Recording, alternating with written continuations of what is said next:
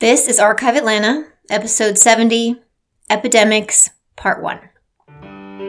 You're listening to Archive Atlanta, a history podcast where each week I'll be sharing a story about the people, places, and events that shape the history of the city of Atlanta. I'm your host, local tour guide, and total history nerd, Victoria Lemos. Hey guys, happy Friday. I wish I could take credit for planning this episode topic to coincide so well with the world's current news stories, but the truth is, I'm just not that organized. One of my favorite history podcasts called Backstory actually does this with each of their episodes, so maybe it's a little bit of unconscious inspiration. Either way, as the world watches news about the coronavirus, what better time to learn about historical outbreaks and how Atlanta dealt with each of them? This is just part one because, just like today, the press loved discussing the spread of disease. Sensationalizing, rumors, and fear were used just as freely 200 years ago as they were today. An epidemic is defined as something that affects a disproportionate number of people within a population, community, or region at the same time. Diseases like smallpox, cholera, typhoid, influenza, polio, and HIV, just to name a few, have each had their moment in history. So this week, I want to cover the city of Atlanta's response, reaction, and how wealth, race, and gender played a role, because they always do. We're going to start with yellow fever, which is a virus that spreads through mosquito bites and can produce fever, chills, headaches, and body aches. It's not always fatal, but the symptoms can lead to more serious issues that can cause death.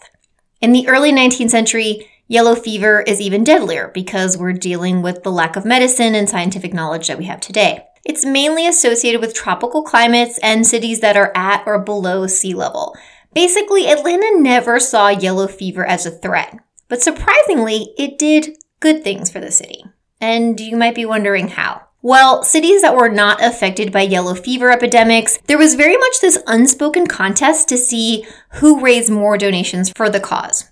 In 1876, yellow fever came to Savannah, and in 1878, the newspapers here blast Atlantans for not leading the way in donations and urging them to match the $8,000 that was raised the year prior. And not that there wasn't altruism involved, but in the true Atlanta way, it was more about appearing at the top of that donation list. The city also sees a boom in tourism, as everyone who can is escaping sea-level coastal cities and booking their hotels and boarding houses here in Atlanta. We become refuge for anyone who can leave those affected areas, and the newspaper reports from these times are just Atlanta writing love letters to itself. How blessed we are to be 1,000 feet above sea level, and quote, cost of living is cheaper, accommodations are ample in first class, citizens are clever, hospitable, and generous, end quote. By October, we have coined ourselves a health resort. There's even a great story about military troops that had escaped yellow fever in New Orleans, and then they just keep hopping from city to city, escaping it, and they find themselves finally camping on Pryor Street in downtown Atlanta. Now, thankfully, they also have a military band with them, and they start giving free public concerts. Next up is smallpox. The symptoms of smallpox are horrific. We're talking pus-filled skin lesions all over the body that can result in death if you're not vaccinated. The first mentions of smallpox in the state of Georgia are from the colonial period, when the disease ravages the state's Native American population, killing entire tribes. The first public health law in the state of Georgia was actually created in 1760, and it was called the Smallpox Scourge Quarantine Law. So Savannah, being a port city, was extremely susceptible to what was coming in via ships, whether it's carried by people or animals. And the people of Savannah are actually so paranoid about smallpox that in 1768, the Georgia General Assembly passes a law prohibiting the inoculation of smallpox. You heard me. Think of them like the anti-vaxxers of the 18th century. With little scientific knowledge, they wrongly believed that being exposed to any version of smallpox was too risky. Ironically, centuries later, smallpox would be eradicated with a vaccine. Smallpox was an issue in Atlanta in 1865 and 1866. However, there are not many surviving newspapers from that time, so we don't know a whole bunch of details about that initial outbreak. In 1869, there are reports of 2 boys in Henry County who died of smallpox. 7 years later, it appears again in Savannah. And if you look at national news around this time, smallpox is prevalent in northern cities because of the influx of immigrants from all over the world. And you can see it making its way south. By 1881, in Atlanta, the city council invites the Board of Health to present their findings about the epidemic. And they warn that we need to be vigilant. Smallpox has now come as far south as Virginia, and although we have nothing in Atlanta, our railroads bring in thousands of visitors. And they ask the city council to provide $1,000 so they can vaccinate the poor. The following year, smallpox makes its way to Chattanooga, just over the Georgia state line. A central vaccination office is created in Atlanta, and it's housed over Keeley's store on Whitehall Street. At first, it would serve both black and white citizens, but then the decision was made to split the races. So the white office was made inside a courtroom in City Hall, and then the office above the store becomes black only. Both offices, however, are run by the same white physician, Dr. Cummings. In January of 1882, Dr. Cummings was interviewed by a reporter on the preparedness of the city against this potential smallpox. So at first, the article is just really reassuring the public. There's no cases yet. We're getting ready. The doctor shares that they're vaccinating 800 to 1,000 people every single week. What I really give Dr. Cummings credit for is that he shuts down the reporter when he tries to ask a leading question. So the reporter's like, well, it's definitely coming from poor people. It's definitely coming from black people. And Dr. Cummings is like, listen, wealthy white people of Atlanta, you need to get vaccinated. You're not immune. You could have visitors or family coming from a northern city and easily make contact and spread smallpox to others. A pest house has been erected at the site of the future city stockade or jail. So I mentioned this briefly in the Behind Bars episode, but it's over on Glenwood Avenue. And the word pest house seems strange, but we're not talking about insects, we're talking pestilence. So it is a place to house sick people so they can be quarantined until they get better. In April, the city's worst fears come true, and a red flag is waving outside of Beaver Slide with a sign saying, smallpox, stay out. I spoke a lot about slums in the housing projects episode, but in early Atlanta, Beaver Slide was described as being behind the Willingham House and fronting Ivy Street.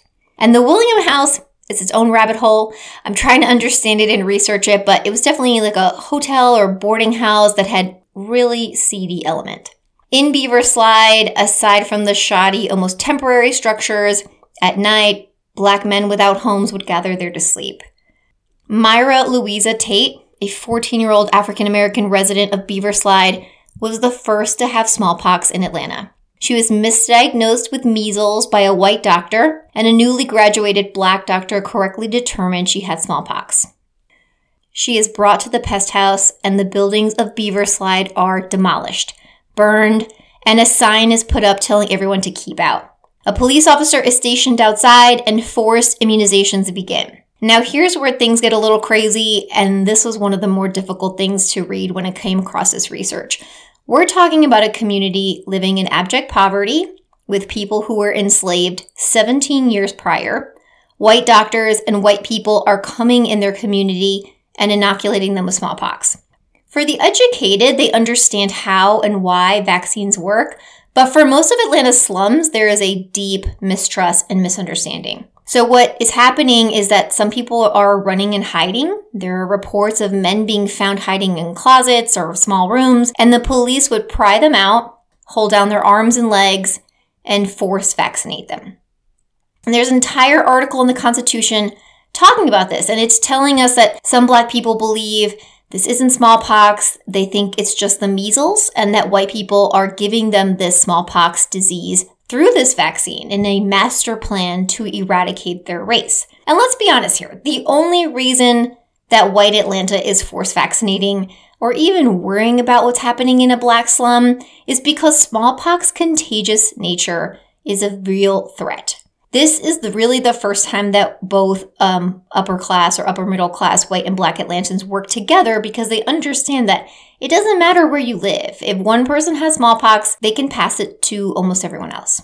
Keeping every Atlantan free of this disease would in turn benefit all of Atlanta. By the end of April, there have only been 2 deaths from smallpox, and the city continues to monitor any activity. You see it pop up in neighboring towns, and then in April, someone at the Willingham House is diagnosed. In May, 10 new cases are reported, which is the most we've seen since the first outbreak. All of the afflicted at this time are poor and African American. And after this, the city council meets and passes an ordinance that does several things. It A, says every citizen of Atlanta is required to be vaccinated. B, all vaccinations are free and offices are readily available to go get them. C, if Atlantans do not comply with this ordinance by May 20th, they can be removed by the Board of Health into a quarantine facility.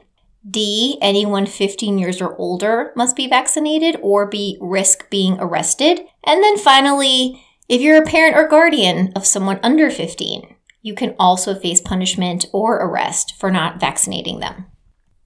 The disease would continue to pop in and out of Atlanta's history, but never again reaching these same heights from 1882.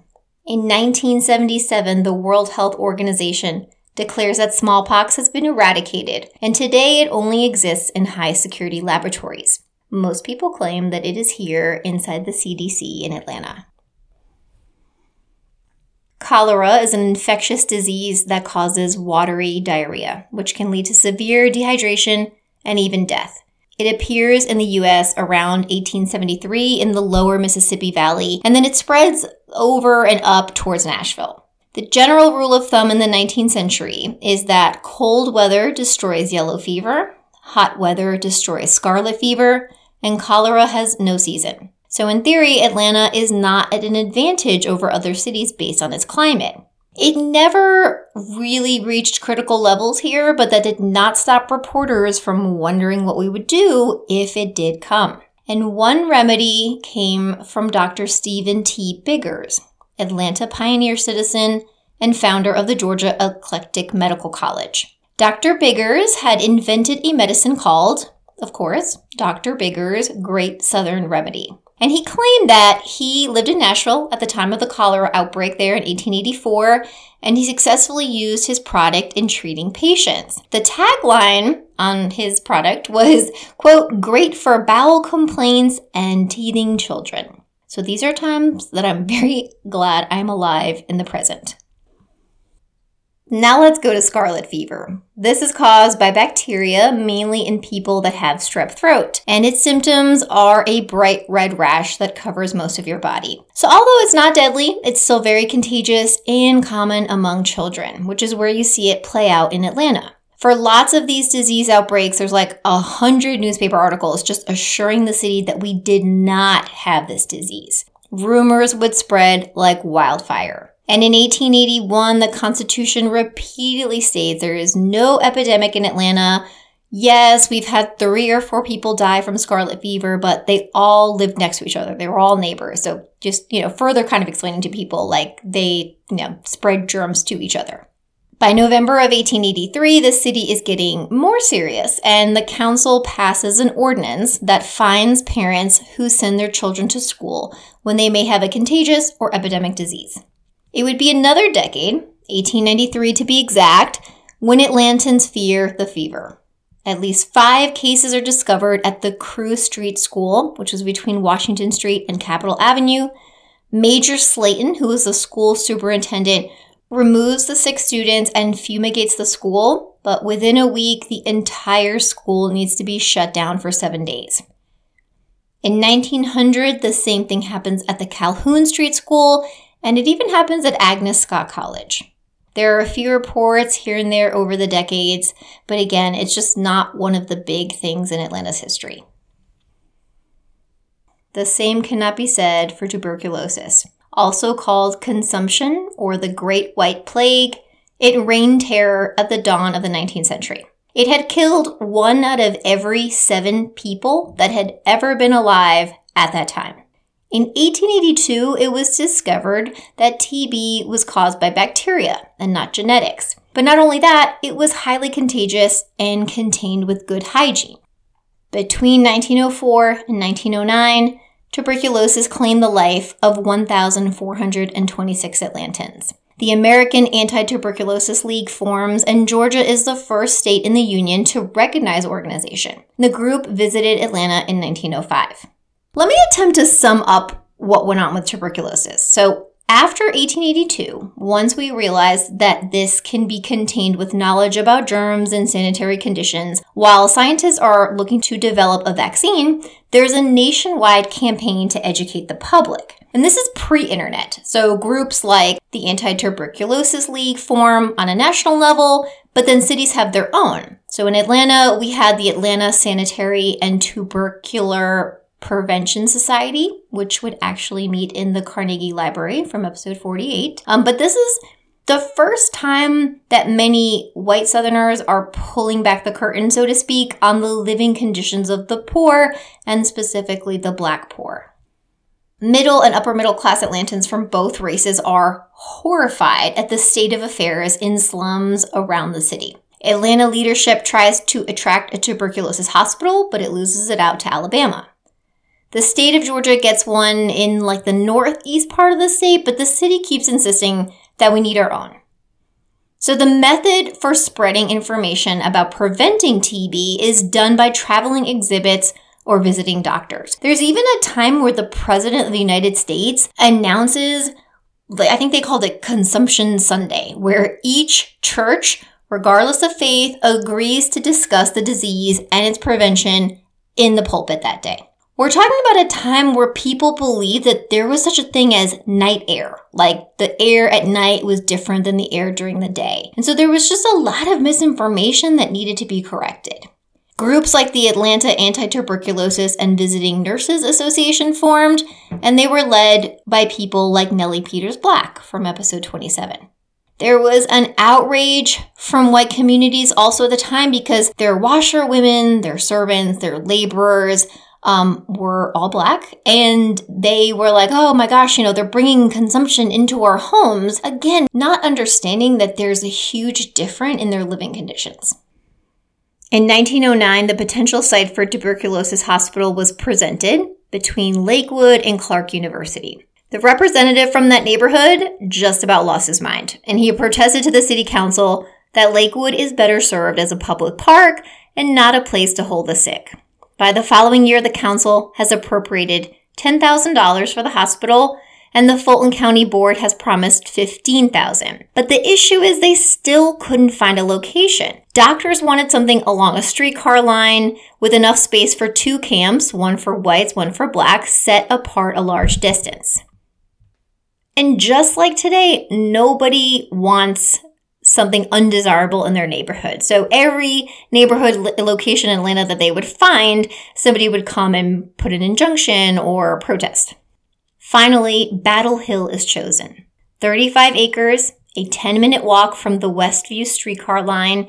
They had well-known architect W.T. Downing design an administrative building that would have 2 wards, one for white men, one for white women, and then a smaller building for Black patients. And guess who graded the land? Convict laborers. Initially named the Atlanta and Fulton County Tuberculosis Sanitarium, when it opened in 1911, it was simply called Battle Hill Sanatorium. Today, this area is the Westview neighborhood. Georgia had a Maine State Sanatorium opened for white residents in 1911, but a facility for Black residents was not available until 1927, when the white patients got a new facility and gave their old building to Black patients. So there you have it, the story of Atlanta's history with yellow fever, smallpox, cholera, scarlet fever, and tuberculosis. Thank you so much for listening. If you're enjoying this podcast, please leave a rating or a review on iTunes or wherever you listen to podcasts. Hope everyone has a great weekend. I'll talk to you next week.